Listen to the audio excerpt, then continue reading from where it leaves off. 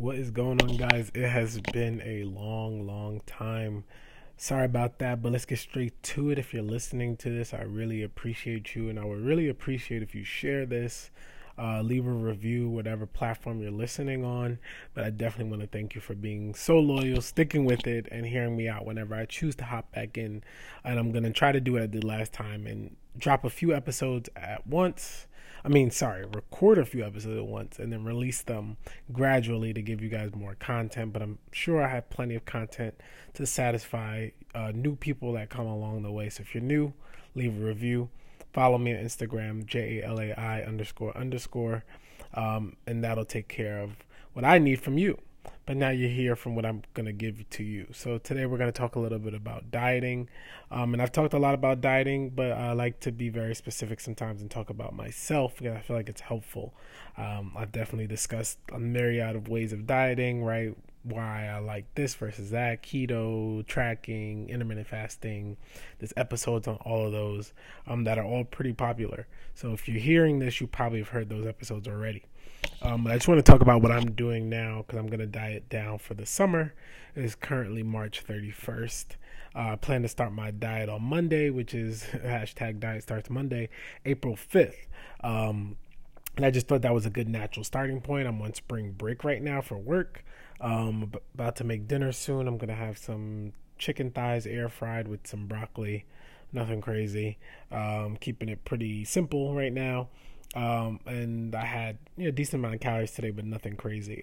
So just, to get back to my diet. So my current, eating habits are pretty healthy. I'll give you a typical day of eating for me, right now. So on a typical work day, and I'm going to use a work day as an example because that's 5 out of 7 days of the week. What I'm doing the other 2 days is not far off, but it's a little bit off. I'll give you an example of what I do on the weekends, but it's not too far off. So I wake up in the morning. I usually work out. If it's a Tuesday, Wednesday, or Thursday, I work out fasted 4 a.m. And if not, I eat. I wake up at 5 and I eat. So I pretty much eat around 5 a.m.-ish, 5:30 a.m. every day, regardless, whether I train at 4 or whether I wake up at 5. I pretty much eat around 5:15, 5:30. And that's usually a big bowl of oats. I'm eating about 100 grams of oats, 1.5, 2 scoops of protein, usually anywhere from, 60 to 70 grams of frozen fruit. I usually add some salt and some cinnamon. And I just know those measurements because I'm not tracking anything, but that's more like ingredients. I need to measure that in order for it to be correct, to taste the way I want it to taste. So it's hard to eyeball, the right amount of grams of protein and oats and things like that. So that I do still measure, but I'm not tracking. My second meal on a work day is typically a Jimmy Dean Delight sandwich. Those are around 230 calories to 250 calories, something like that, depending on which one you get.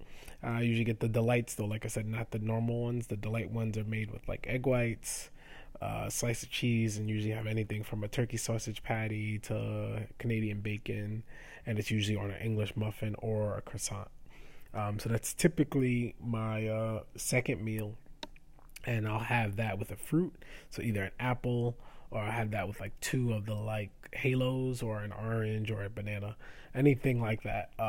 It's around, I would say 80 to 120 calories of fruit, which is primarily carbs. And then a few hours later, I'll pretty much eat a meal from Healthy Meals Direct, which range, I would say on average, you're talking about 300 to 500 calories. Those are very varied, but they're typically chicken based or ground beef based, pretty lean. Either they're lean as far as low fat and decent and moderate carb, high protein, or they're high protein, high fat, and then low carb. Typically is how their meals are structured to keep them lower calorie. And then I'll have like either a granola bar. Typically, if I'm feeling hungry during the day, which I typically am, and sometimes I won't. Sometimes I'll just drink more coffee and I'm fine. So by the time I get home, I'm probably anywhere on average, I would say 1,100 to 1,300, 1,400 calories in.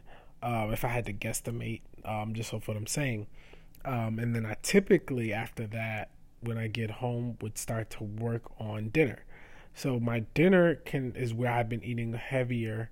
All right, so I'm going home 1,300 calories. My dinner can be anywhere from 700 to about 1,000 calories usually. So now I'm in the range of 2,000, 2,000 to 2,200, 2,300 calories, which is still decent for me personally. My maintenance seems to be around 2,800, and I'm eating about 2,500 to 3,000 calories a day.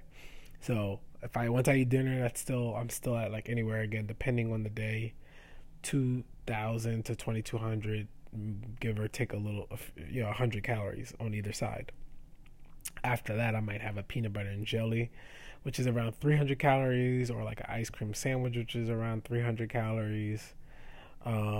And then maybe something else, like a little bit of a snack, if I'm feeling hungry, so that'll get me closer to that 3,000 calorie range. But if not, I'll stop there, and I'm around 2,700. So I would say, again, my average calories, and that's pretty much every single day. Depending on the lunch, can spike it up a little bit. Once in a while, I'm offered something at work, sweets or something that'll bump it a little bit. Things like that happen, but I don't really count for those. But a typical day, this is what I'm working with. So anywhere from, I would say my calorie range is 2,500 to like 3,000 on a normal day. So on a Saturday, we're talking about the same thing. Swap the Jimmy Dean Delight second meal for a homemade breakfast, which is usually 3 eggs, an English muffin, 2 slices of turkey bacon with some cheese, onions, spinach, jalapenos, whatever I can throw in there, which is going to bump that 230, 250 calories to about, 500 calories for that meal now. So that's where, you see a bump. And then I'll have my lunch around anywhere from 400 to 500 calories, and then dinner is about the same. And then that's for those 2 days if I'm not eating out. And then I'm allowing myself to eat out as much as I want, really, which it typically turns out to be like once or twice a week. And I don't hold back. I hold back in the sense of like I don't binge, but if I want to get something, I'll get it, and I don't worry about it. And cardio, I'm doing only about 1 session a week regularly. So that's where I'm at. Now, for this diet, I'm not tracking anything.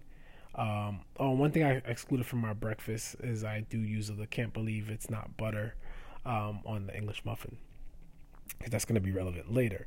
But to diet, I'm simply going to make small changes, right? I'm going to bump that one-time regular cardio session to 2, right? It should add into my calorie deficit about anywhere from, 200 to 300 calories, which off that alone, I should see a little bit of something. But then I'm also going to streamline a little bit more of my meals, as far as like that breakfast meal I'll probably keep, but I might take out that can't believe it's not butter. And I definitely will be skipping out on like eating like an ice cream sandwich and the ice cream stuff. I usually have that 2 to 3 times a week as a snack. I'll cut that out as well. But everything else I'm pretty much going to keep around the same.